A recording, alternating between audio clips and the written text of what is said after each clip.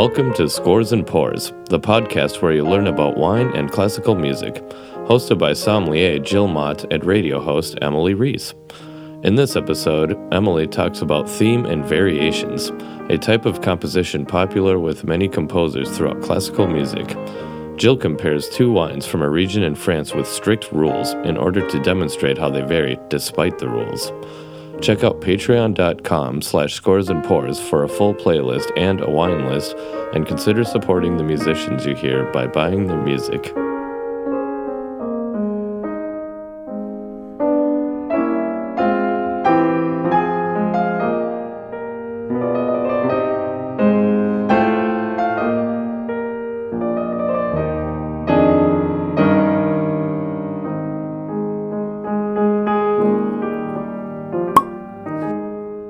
Good day, Emily Reese. Good day, Jill Mott. Welcome to Scores and Pours, everyone. Yep. Today we're going to talk about what? We're going to talk about theme and variations. So specifically, I'm going to talk about two examples of theme and variations, one of which has a very simple texture to hear, so it's just piano, and the other one has a much more thick and complex texture, but is based off of a melody that I'm pretty sure we all know pretty well. And when I rewind, and I say, what is theme and variations, Emily? Yes, simply put, a theme and variations is when a composer takes a melody and they flesh it out. So let's say you sing Twinkle, Twinkle, Little Star from start to finish. That's your whole melody. Mm-hmm. Then, after that, the composer takes that melody and plays around with it and varies it, sometimes very slightly, and sometimes the variations are in a different key. So we can go all kinds of directions with it, but that's the kind of the simplest version. There's a melody, which is in the title of the type, is called the theme. Okay, so that's just the part that's presented in the early moments.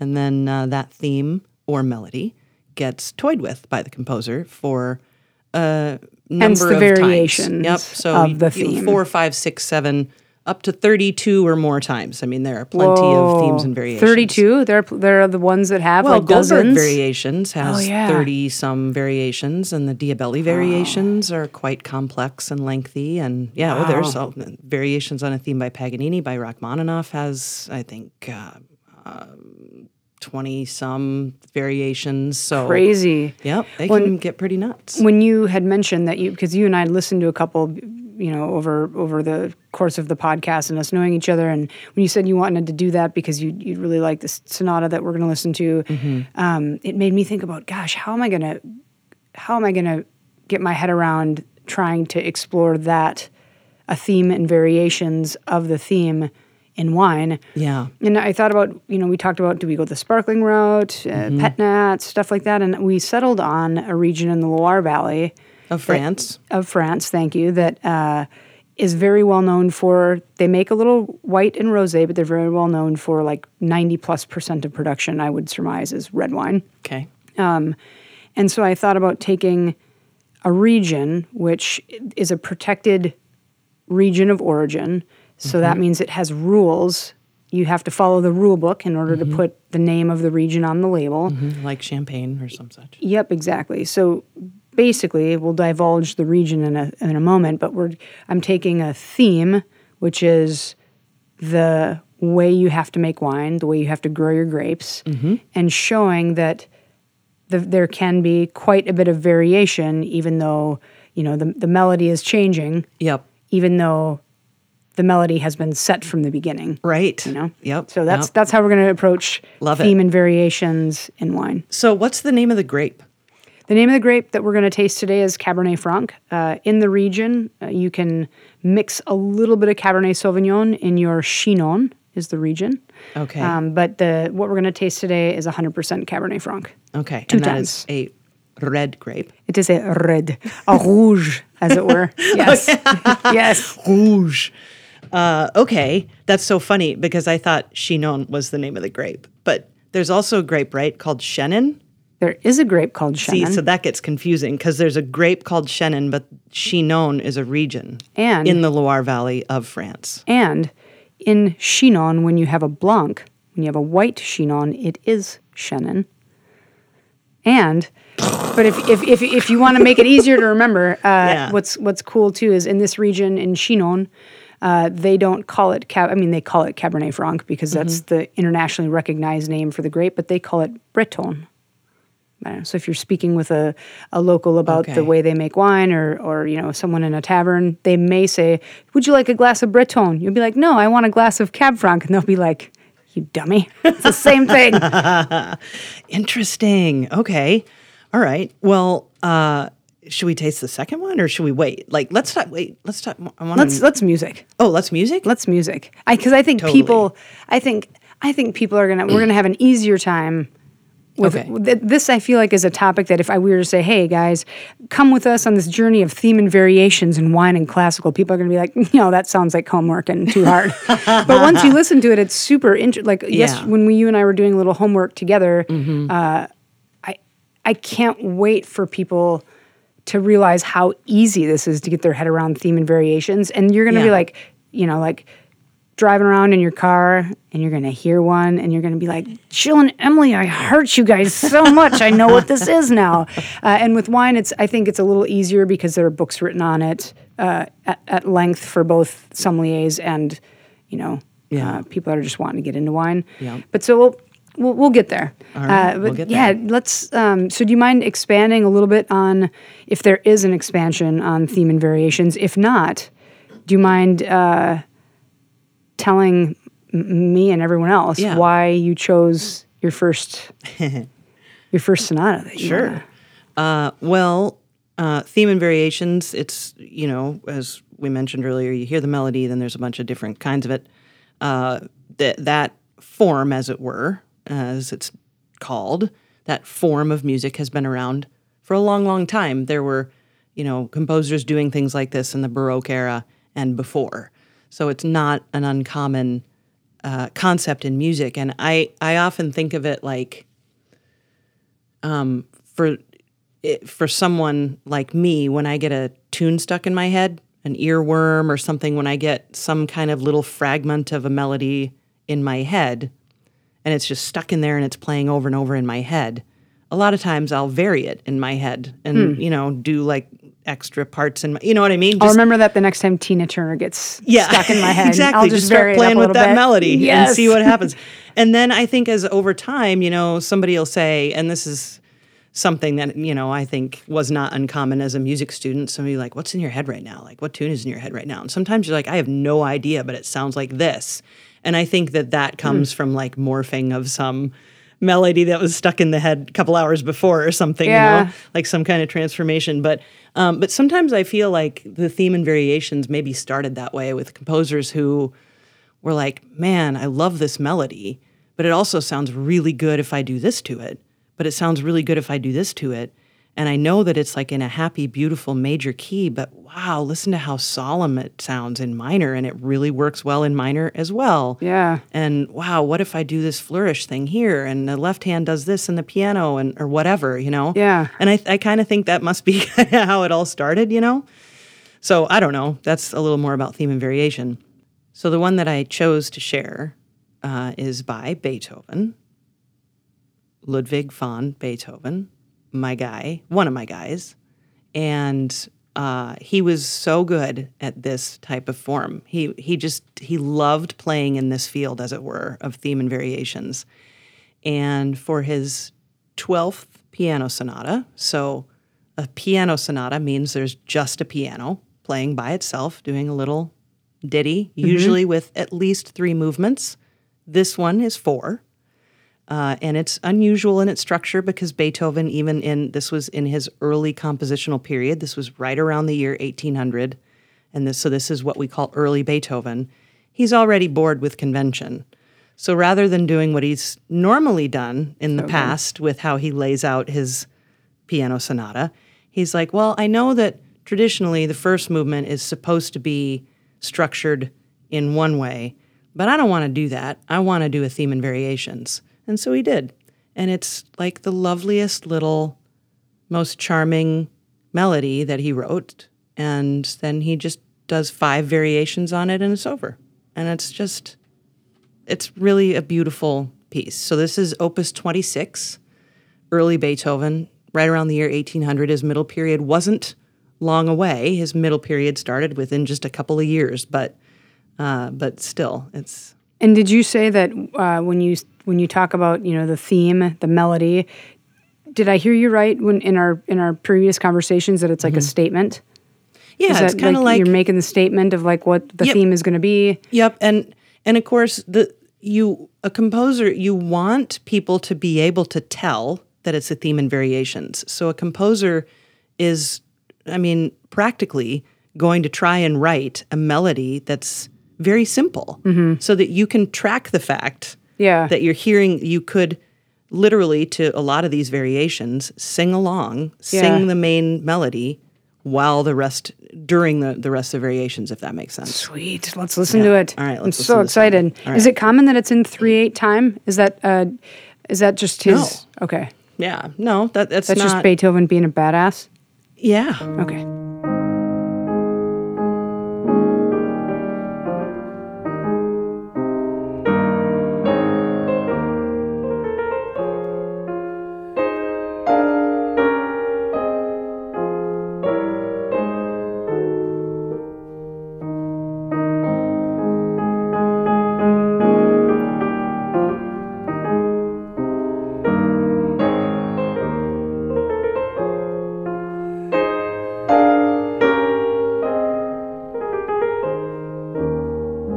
Oh, so much I could say about this piano sonata. People almost never talk about this piano sonata, especially when they're talking about Beethoven's early period. They're always talking about the Pathétique, which was his 8th piano sonata.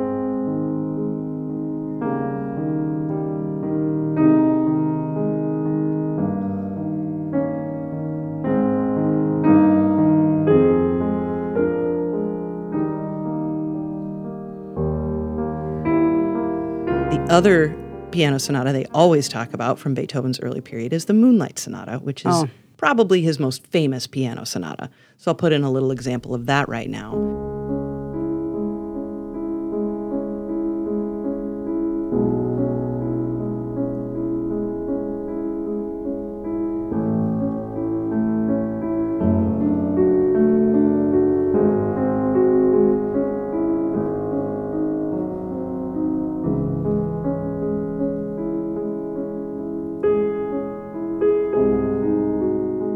Then within his early period are hidden gems like this. And did he finish this around, did I when I was looking at dates, was his first symphony around this time period or no? Or had he already, was that long gone? No. Okay. It was around here. He was like 27 or something like that when he wrote his first symphony. So he was much older. When you think about Mozart writing symphonies when he was like 8 or 10 or not 4 probably or whatever. But he waited a while because symphony at the time, and we've talked about this in other episodes, not that we've released yet, but we'll give due diligence to the symphony soon. For sure. That was considered the pinnacle, the creme de la creme of orchestral music was if you can write a symphony, you're a god. You know what I mean? So he waited a while to do that. But yeah, long answer, yes. Okay.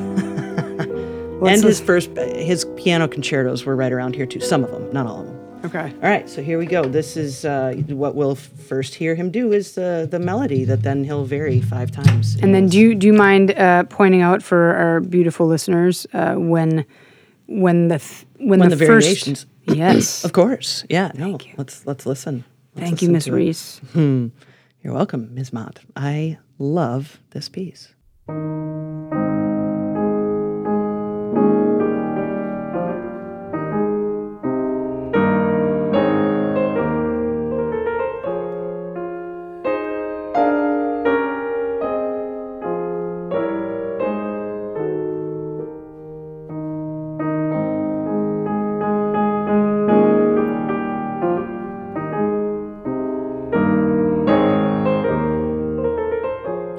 Still presenting the theme.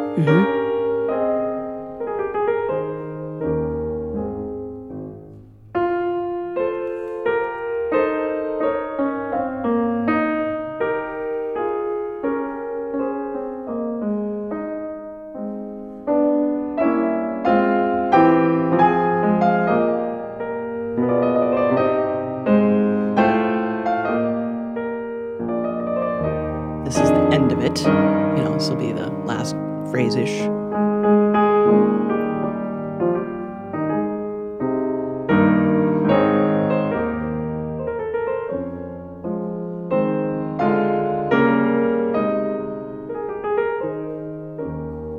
Here's the first variation.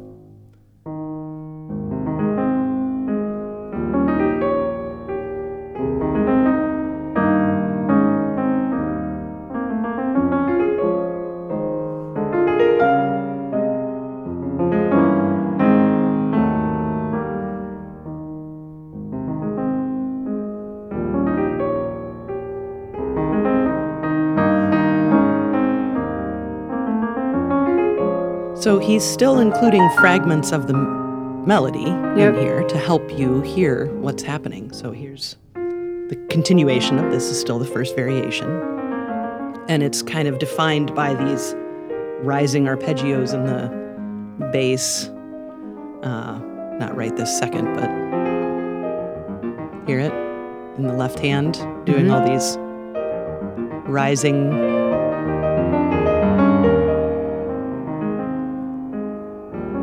And the right hand kind of answers. Yeah.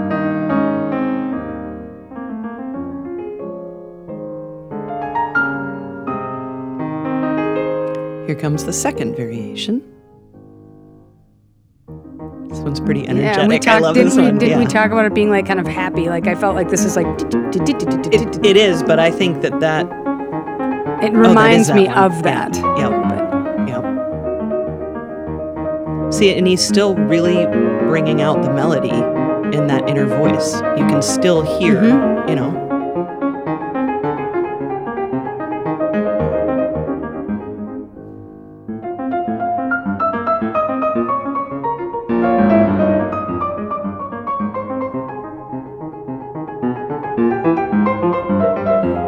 I know, people always talk about how Beethoven was not the nicest person and he was really difficult. And I'm sure that's true. But you listen to this and you're like, wow, he had a very tender heart. Variation 3. This is the minor variation, right? So now mood completely changes.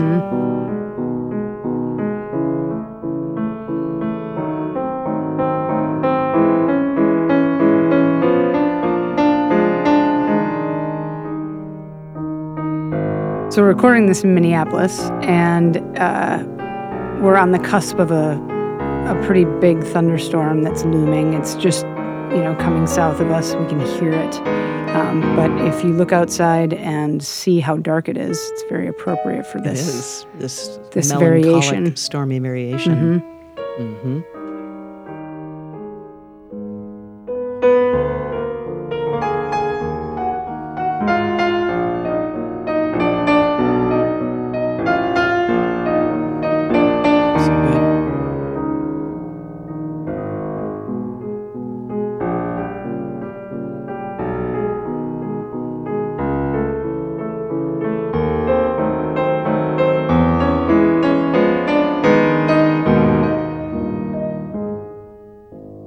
Variation 4. And we're back to the charm. Yeah, I wrote that it reminded me of just like, it reminds me of a pillow. It's like softer. It's a little bit more like, it's major, but it's peppy, but it's not like, there's not as much staccato, I guess. Yeah.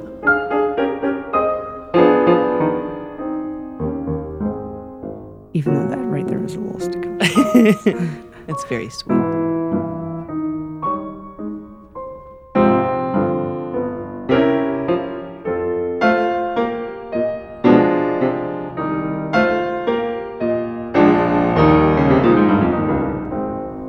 This, by the way, is hands down one of my favorite pianists to listen to when I listen to Beethoven piano sonatas, and his name is Richard Goode, Goode. Here's the last variation.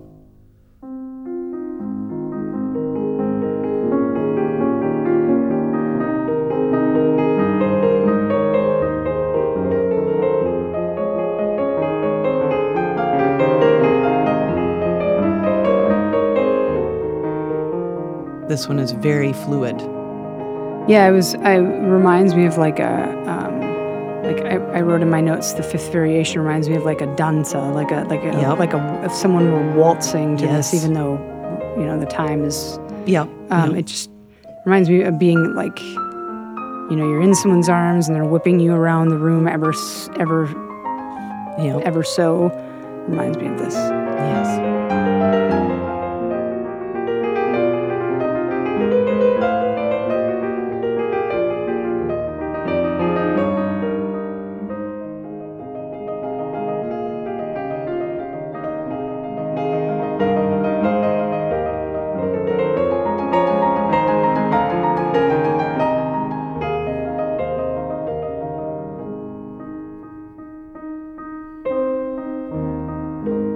And then is this still part of the variation, or is this kind of tying it together? This is what we would call the coda. The coda. So this is, a coda is when you present a bunch of new material at the end just to get to the end.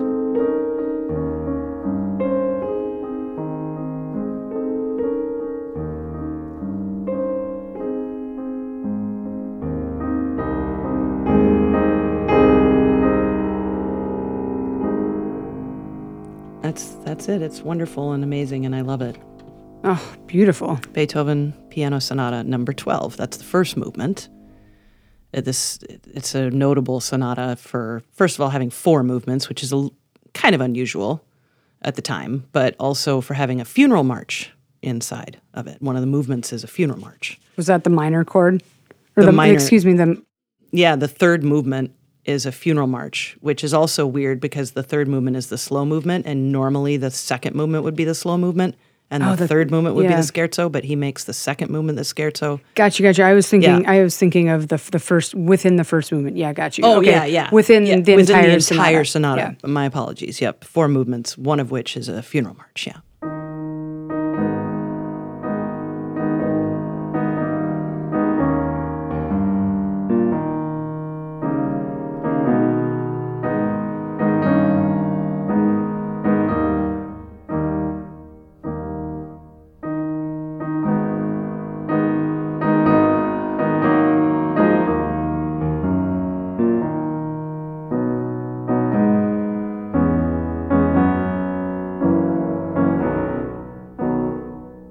All hail Beethoven. And the fourth movement is a rondo, which you and I spoke about off the record recently, and we'll bring into an episode of Scores and Pours at some point. Sure. So, yeah. Speaking of rondo, let's bring this round to some wine. Let's rondo onto some wine. Let's get ready to rondo. Let's get ready to rondo. All right. Yeah. Well, so I chose the region of Chinon because Cabernet Franc, otherwise known as Breton, is a really fun grape that tends to be, like, I think a lot of times when you have Cabernet Franc, it's very uncommon that people don't use the same adjectives, whether they be wine folk or otherwise. It's very common that you hear graphite, pencil lead, fall leaves. Those are like 3 very common descriptors for Cabernet Franc. Okay. And I wanted to pick a grape and a region that I knew was going to display those characteristics so that we could try to see the variation of the common theme a little easier. If we were to say, Cabernet Sauvignon, sometimes they're really oaky, sometimes they're really eucalyptus-y, sometimes they're really cigar-y, and it kind of depends. And granted, that, of course, can happen with Cabernet Franc as well, that there are different variations, but it's a little bit more concise and easier to extract, I guess. So I chose a region within the Loire Valley, like I said, and when you read online, the rule book in France to be able to make a wine in a region and slap that region's name on it is usually like the Old Testament, the New Testament, and another testament combined, It's like, Jesus, really, people? And some people don't like that. Some people say, well, wait, if we all need to follow these rules, that's going to put us in a pretty narrow window of how something can taste, which is kind of true. But it also, it can help us learn about the area's possibilities a little easier because everybody has to follow some rules. Yeah, So, yeah. so this region, I wrote down just a couple of facts for people. So Chinon, in order to be called Chinon, you within the region there are a lot of different villages. You have to be one of 18 communes or villages. Your winery needs to be based there Okay. in order to be called Chinon. There are 2,000 plus hectares, which is, neither big nor small for a region. It just kind of depends Compare on... that. Give me a sense of how big that would be compared to. There are 2.46 hectares in an acre. So a hectare is bigger. A hectare, excuse smaller. me, smaller, yeah, Okay. than an acre. An acre is bigger. Okay. By Yeah. however many Right. times. Cool. So you've got a region that is mostly known for its red wine, of course, and in order to be called Chinon, mostly you'll find 100% Cabernet Francs. But like I said, they can add up to 10% Cabernet Sauvignon. It's found in a lot of different vineyards. It's a very famous grape. Grows like a weed everywhere. So hey, Okay. if you throw in 10% for color, for complexity, feel free to Okay. do so. Okay. You also need to, in order to be called Chinon, you can't just grow it anywhere in these 18 communes. It needs to be on certain types of soil. Really? So, Is Champagne like that too? Champagne is like that, but there's a lot more complexity in Champagne because you've got different villages that have been classified certain ways historically. Okay. And are you putting Premier Cru and Grand Cru and stuff like that on there? Good So God. Okay. So that's Yeah. a little bit more in depth, but So what kind of soil? So either alluvial soils. So think of like runoff, sedimentary, like ancient river. And that's with an A? Alluvial. Alluvial. Yep, alluvial. Calcareous, so a high chalk content, which can make your wines really racy if you are grown on calcareous types of soil.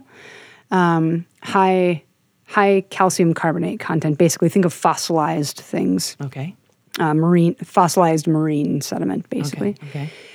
Clay is another very common soil here, as well as there's a small amount of silex, which is like a flinty soil. Okay. So any combination of those soils, if you decide to go grow on gravelly, Lord Okay. knows what, muddy, something or other. I mean, you just list 4 soils. I'm like stretching to find how there could be a 5th in the world. I Oh don't know. man, we could talk about loess, we could talk about silt, we could go Okay. all the live long day. Okay. We won't do that now though. Okay. So on those soils, then you need to, if you want to go make billions of hectoliters of Chinon, Yeah. if you want to harvest a ton of grape varietals, or excuse me, a ton of grapes to make X amount, you can't do that. You have Okay. the most that you can choose, that you can harvest and make wine out of, is using 55 hectoliters. So think of, multiply that by 100 per hectare. So you can't go and try to make 4,000 hectoliters of wine out of 1 hectare. You can't. Why? I mean, I Because- know it's what the rule says, but Because why is that a rule? they're basically saying that they want, if they limit the amount that you can produce, Yep. meaning the amount of, you're going to have to trim some fruit, you're going to need to find equilibrium in your vine. Oh, I see. Okay. You okay. can't just let your vine go crazy Right. and your one vine produces like 40 kilos of grapes. I mean, Yeah. that would never happen. But they're trying to say you got to rein it in a little bit for quality purposes, right? Okay. So that's another thing. You've got a certain amount that you can produce. And then they're also saying when you harvest it, how ripe are your grapes? They can't be underripe. They can't be too overripe. They're saying you need to be at least, I think it's like 9 or 10% alcohol, potential alcohol. So they're going to test. Because ripeness affects how much alcohol is in the. Correct. And what they don't want is for you to pour Chinon and have it taste like a weed. Like they want it to taste fruity. Well, what kind of weed? Yes. They want it to have adequate amount of fruity characteristics. They don't want it to be green, so they say Sure. you have to pick it at, I think the amount of grams per liter of residual sugar is like 150, just over 150 grams per liter of residual sugar. And all that's weighed, right? So as you're like harvesting your grapes and as you're bringing in your samples and as you're saying, I'm going to pick and I'm going to make Chinon, there's someone in a suit being like, are you really? For real? They're going to come and test stuff at some point, during harvest, after harvest, to make sure that you're not picking at 8% alcohol. Right. So I'm sorry. No, go ahead. But here in the Midwest, there are certain times where we would plant soybeans or where we would plant corn. So for people who live in this region of the Loire Valley, is it just everybody knows, okay, time to pick the grapes. Otherwise, if you leave them on too long, it's going to get too ripe. Or if you are, does everybody just know this year? It looks like next week everybody's going to start picking their Cab Franc grapes. Okay. Usually, there's in a lot of regions there's a harvest date set by the governing body. For real? Okay, guys, it's going to be around this date. Yeah, and it's usually regulated. Now, I'm sure there are ways around it. Like if you can go and say, look oh my gosh, I've got a ton of sun this year. Mine's ready to pick a year or a week early. If not, blah, blah, blah. Yeah. You can, you write checks to the right people. You can probably get things done, I imagine. But no, okay. Most people know, the harvest is a little bit later this year, a little earlier this year, and dates are usually set by the governing body. That's amazing, because nobody sets those dates for corn and soybeans. Everybody's just like, it's time to get that shit in the ground right now. Right now, yep. If it weren't raining, we would have got it in 2 weeks ago kind of thing. You know what I mean? So. Yep. And so what all this is set up to say is they're giving us a theme. Yeah. They're saying it needs to, and then there's also at the end of it all, you need to go to the governing body and say, here's my bottle of wine, taste it and approve it. And then give me my label. And then give me my label. Yep. Yeah. And I'll pay for they have to do that every freaking year. Yep. And I'll pay you for the ability to have that name on the label, of course. But so what that shows us is it gives us parameters. It's they're giving us the melody. And what all the producers in Chinon are doing is giving us variations on the melody that you're going to be able to hopefully recognize in a blind tasting. If you were tasting it without knowing what it is, you should know it's in the sommelier world. You should know that it's Chinon. And if you're not a sommelier, then if you're a patron, you like Chinon, you might go, I've tried Chinon 1. I'm going to try Chinon 2 because I know it's going to be sort of like this. Yeah. Well, can we try Chinon 2? Let's do it. So we're tasting right now Chinon number 2, which is a really fun wine from 2017 from a producer who sometimes uses native yeast, sometimes does not. They ferment these are about 20-year-old vines that it's done in stainless steel, fermented in stainless steel. Does it have to be, Chinon has to be in stainless steel? Chinon can be in stainless steel. It can be in oak. Oh, it can? It can be in oak for sure. People, if they have older vines, they have less yield. It's maybe going to be their higher end wine. They may put it in some oak to give it some refinement or give it some complexity. So it's when you say it's stainless steel, it's fermenting and stored in the stainless steel? Correct, yep. Sometimes when I say it's done in, that's just all of it's done in it. It's just done in stainless steel. Yep. Okay.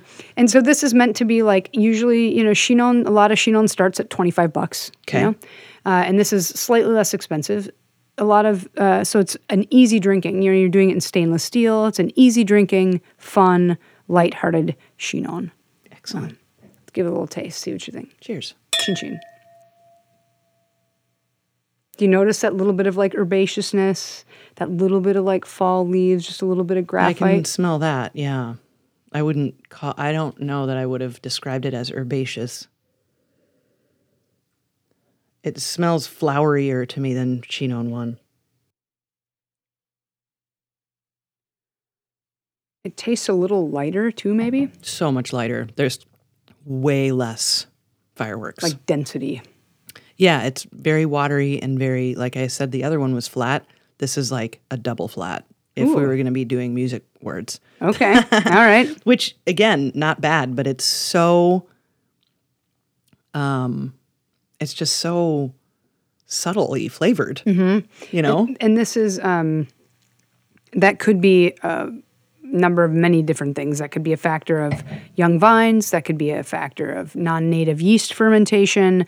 What I think this wine is meant to do It's a really fun variation on Chinon because it's lighter. It's kind of easy. It's bright. It's not too much emphasis on that green sort of, the graphite and pencilette and fall leaves. It's not too heavy-handed on that. Sometimes they can be pretty I don't want to say weedy because that contradicts what I was just saying about picking later. But Cabernet Franc, this is meant to be, throw it in the fridge, get a light chill on it, and have it with dinner.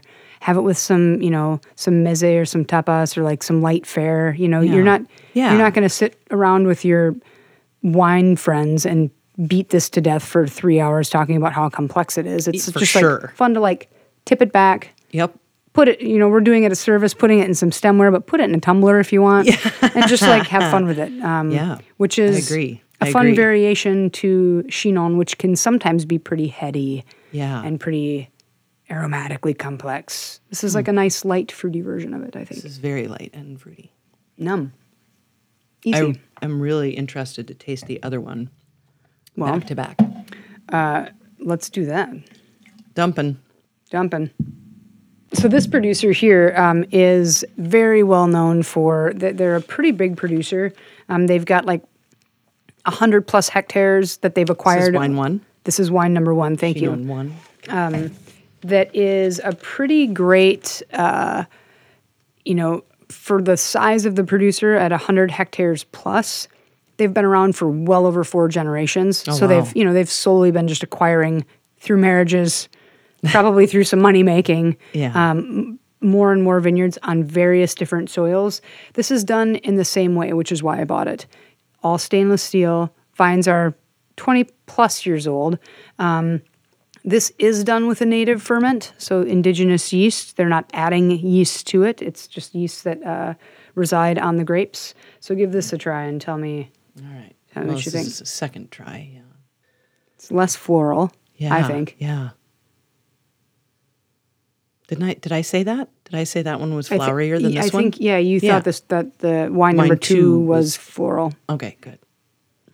It's got way more acid and way more tannin. It's... Yeah. It actually feels... Now that I taste wine one again, this tastes less fruity to me. This tastes more structured. Yeah. And it could be as fruity, but the structure is taking over. My mouth is watering more. Mm-hmm. There's that more tannin on my gums, the drying effect of wine. Mm-hmm. So interesting. And this is to show 2 different profiles made the same way in the same region. Yeah. If you were to taste these 2 weeks apart, the differences might not be perceived. Yeah. But I guess before I ask you your thoughts on the variations of these two and in more depth, can we Ives? Ives was Ives was a new one for me. I would imagine you're not going to be alone in that. I've heard the name and I've heard I know things here and there, but I really know nothing about him. Mm-hmm. I couldn't name a piece if you asked me. Yeah. So tell me more. Charles Ives, American composer, and one of the certainly most eccentric composers in that time period in America. He was loony in the best ways. He thought differently and less conventionally than most composers. He had a dad who was a band director or something along those lines. Tell the story about the band, because that's so funny. Tell the story. I can't remember exactly if his dad was a band director or just whatever. Wasn't he an insurance salesman? Did you say something like that? He was he did that too? Yeah. Charles Ives did, a family business. But his dad loved music, and so, around the dinner table for entertainment, they would sing, but he would make the kids sing in different keys. They would all sing simultaneously in different keys, which, if you're doing that when you're young, you're going to get a really interesting exposure to harmony. Wow. And because if we're all singing row, row, row your boat and we're going around and around, but I'm in D major and you're in B flat major and, somebody else is in, C major or E flat minor, it's just everybody's doing all this really complex harmony together. Yeah. But, So that certainly affected his compositional process a lot. And so when you listen to Ives, what did you say? He was 1870s. He was born in 1874. 1870 something to like the 1970s or something. He lived a long 54. I just looked at my notes. 54. 1954. 1954. Okay. Yeah, when he died. So this piece we're going to listen to is a piece he wrote. It's called Variations on America. And America being My Country 'Tis of Thee, right? My country 'tis of thee. Or you could think of it as God Save the King or God Save the Queen, which is the national anthem of the United Kingdom. And the national anthem of literally dozens of other countries around the world. Luxembourg has, somewhere Central Europe has basically the same theme. Hilarious. It's a very common theme to have as a national anthem. So it's not unknown. Like, people are familiar with this melody. And so Ives, when he was like 17 years old, he was a very good organist. He played church organ quite well. And so he wrote this for organ. And then a number of years later, a different American composer turned it into a piece for orchestra. So took Ives' organ arrangement and put it to orchestra. And we're going to listen to the orchestral version because there's just so much more. There's all the colors, and it's delightful. So, and didn't he write it as a patriotic, like he wrote it for the 4th of July, like to celebrate that or something, to release it? Yeah. Okay. And you can just imagine imagine in like 1891, was that when he wrote it? 1891? Yeah. He's playing this in church, and just imagine like all the 80-year-olds in there listening to him, like from this 17-year-old kid, this really bombastic in a lot of ways, very kind of twisted in a fun way. Yeah. Variations on My Country 'Tis of Thee. I mean, it's so good. It's just a romp when I think of it. And a lot of Ives' music is like that, kind of like, a lot of it is almost like a drunken composer kind of bashing through a piece, but in not all of his music is like that, but certainly a lot of it kind of can give off that vibe, and I feel like this piece does too. So what Ives does with this piece is he actually puts a little introduction on there before he plays the actual theme, probably because everybody knew it already. So he does a little bit of an intro, then he plays the theme, and then he does his When variations. You say everybody knew it already? Well, everybody knew the melody already. Okay. Everybody knew My Country 'Tis of Thee. Okay. Yeah. So he took that, Yep. and then he expanded, upon it. Yeah. Okay. Totally. So, shall we?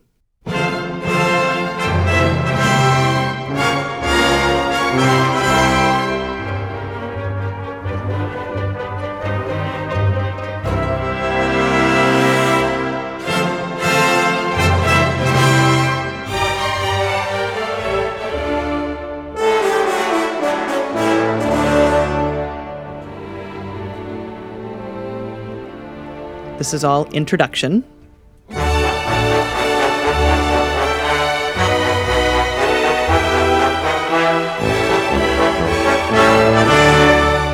The intro is kind of lengthy.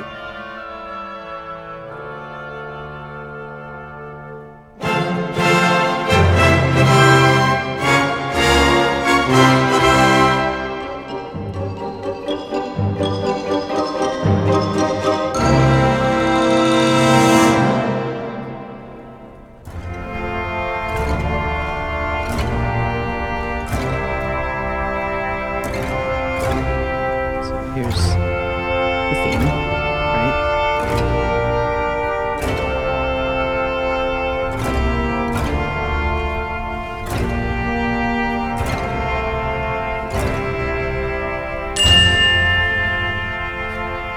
Nice and slow.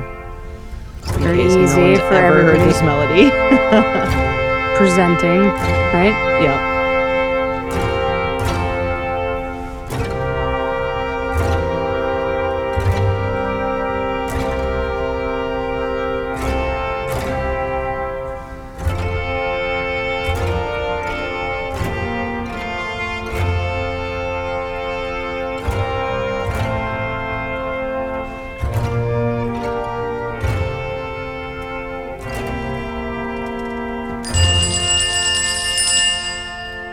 Variation 1.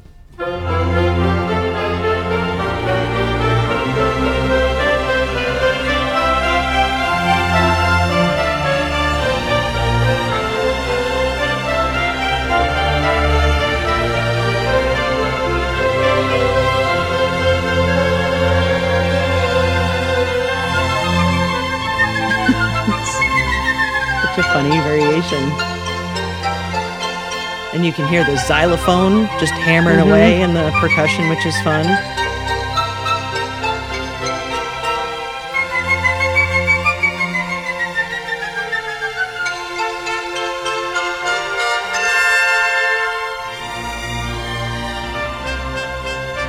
Come out and play, Oliver. The little rat says in the kids' film. Yes, Oof. exactly. Here's variation 2.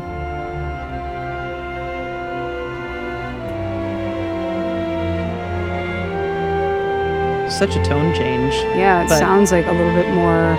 Is dissonant the right word? Like it sounds a little bit more. Yes, for sure. There's just a lot of chromatics, which if you look at the music, you can see there's all these note alterations happening here. We're not just in F major. We're in Got lots of flats. People are like, changing it notes looks like all over someone the just place. took a stamp of black and smacked it on a couple measures just for goodsies. Yep.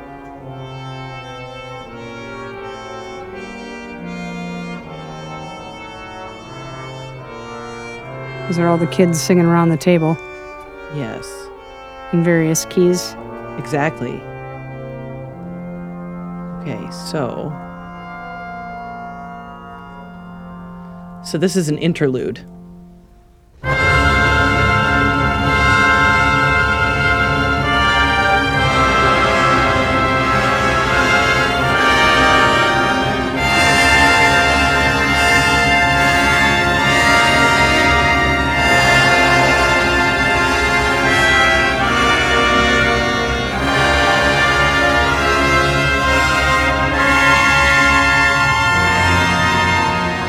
Can an interlude be a variation? Because I'm hearing the melody. Because it's not going to be a full statement. It's not going to full. Okay. It's not going to be a full It's statement. not going to do the full melody. It's just going Correct. to. It's going to give us a few teasers in a different. It did not play the whole melody, so that was an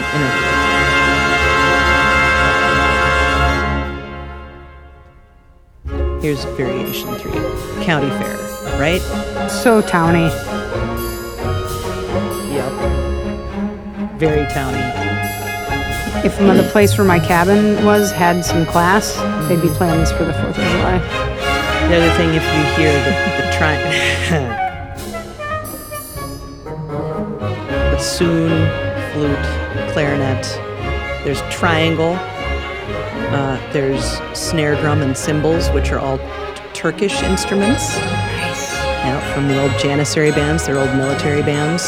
Snare drum, bass drum, cymbals, triangle, that's all Turkish.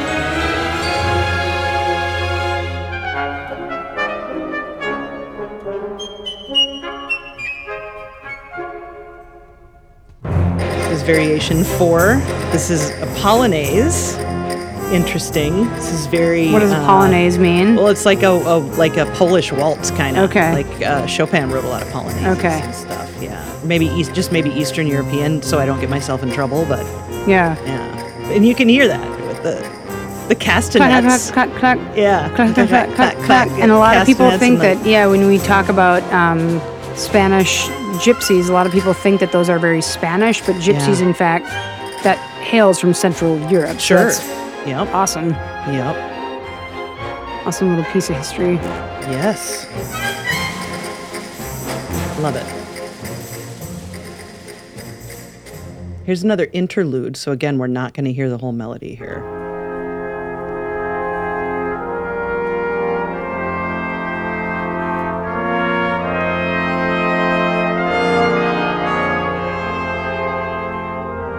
Everybody off in their own world all at the same time. Yeah. I love it.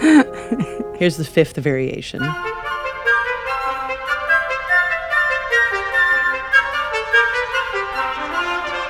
Now in the organ version, this is done in the left, not the left, this is done in the feet. in the organ version. The trumpet part that you're hearing, Oh my gosh. that's all supposed to be done in the My theme. eyes are as big around as the microphone right now. Yeah. Look at, yeah.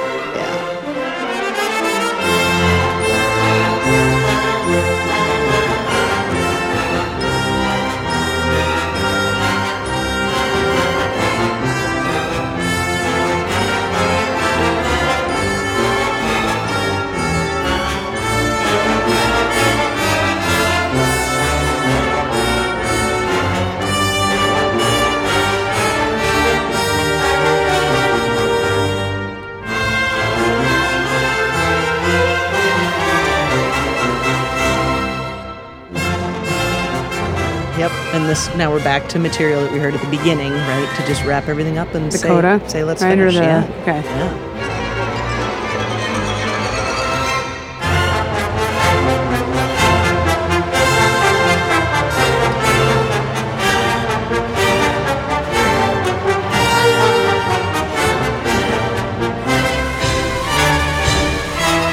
Some cymbals.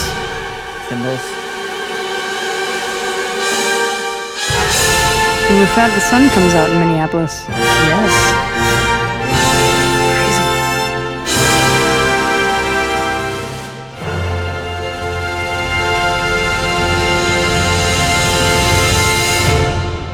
Crazy. Charles Ives, everyone. Gosh, enlightening. And it's so cool to hear because, I mean, I don't know. I guess I can. A rhetorical question for listeners is like, how many times have you heard something similar where, you know, a little ditty of classical music gets stuck in your head, you know, in this sort of vein where you've heard this melody that trickles through the entire song, yet you might not recognize, these are all variations on the, but you hear this melody consistently throughout however many minutes of a piece. Mm-hmm. And yet it sounds like its entirely own thing, you know, because it's done and more complex because it's done in some cases, like we just heard, 4 times, 6 times, 8 times. And then the Goldberg variation is just like, whoa, something like that where it's 32 times released. Yeah, Crazy. Well, that piece is much longer and much more complex and has a much different purpose than something like this. And, you know, if anyone who knows that Goldberg is probably my top piece ever. Like, it's my favorite piece of music in the whole world. So why wouldn't I talk about Goldberg variations today? And it's because it's way too complex for that. There's way too many other fun things to talk about when talking about Goldberg variations than just the fact that there's this and that's a piece by Johann Sebastian Bach. Bach doesn't call it a theme, he calls it an aria.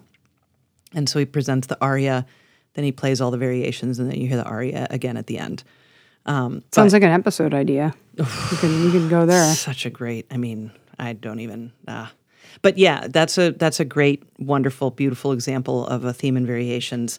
Again, Beethoven wrote a bunch of them.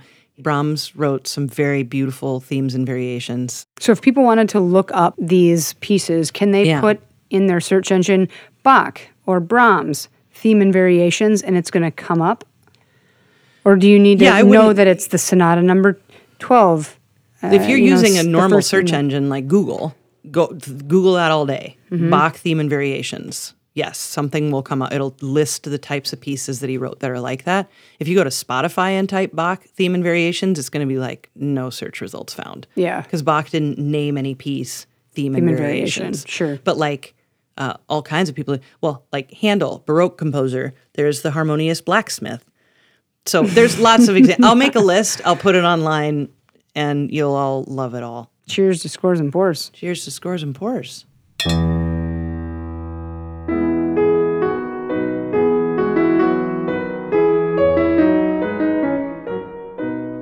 Thank you for listening to episode 9 of Scores and Pours with Jill Mott and Emily Reese.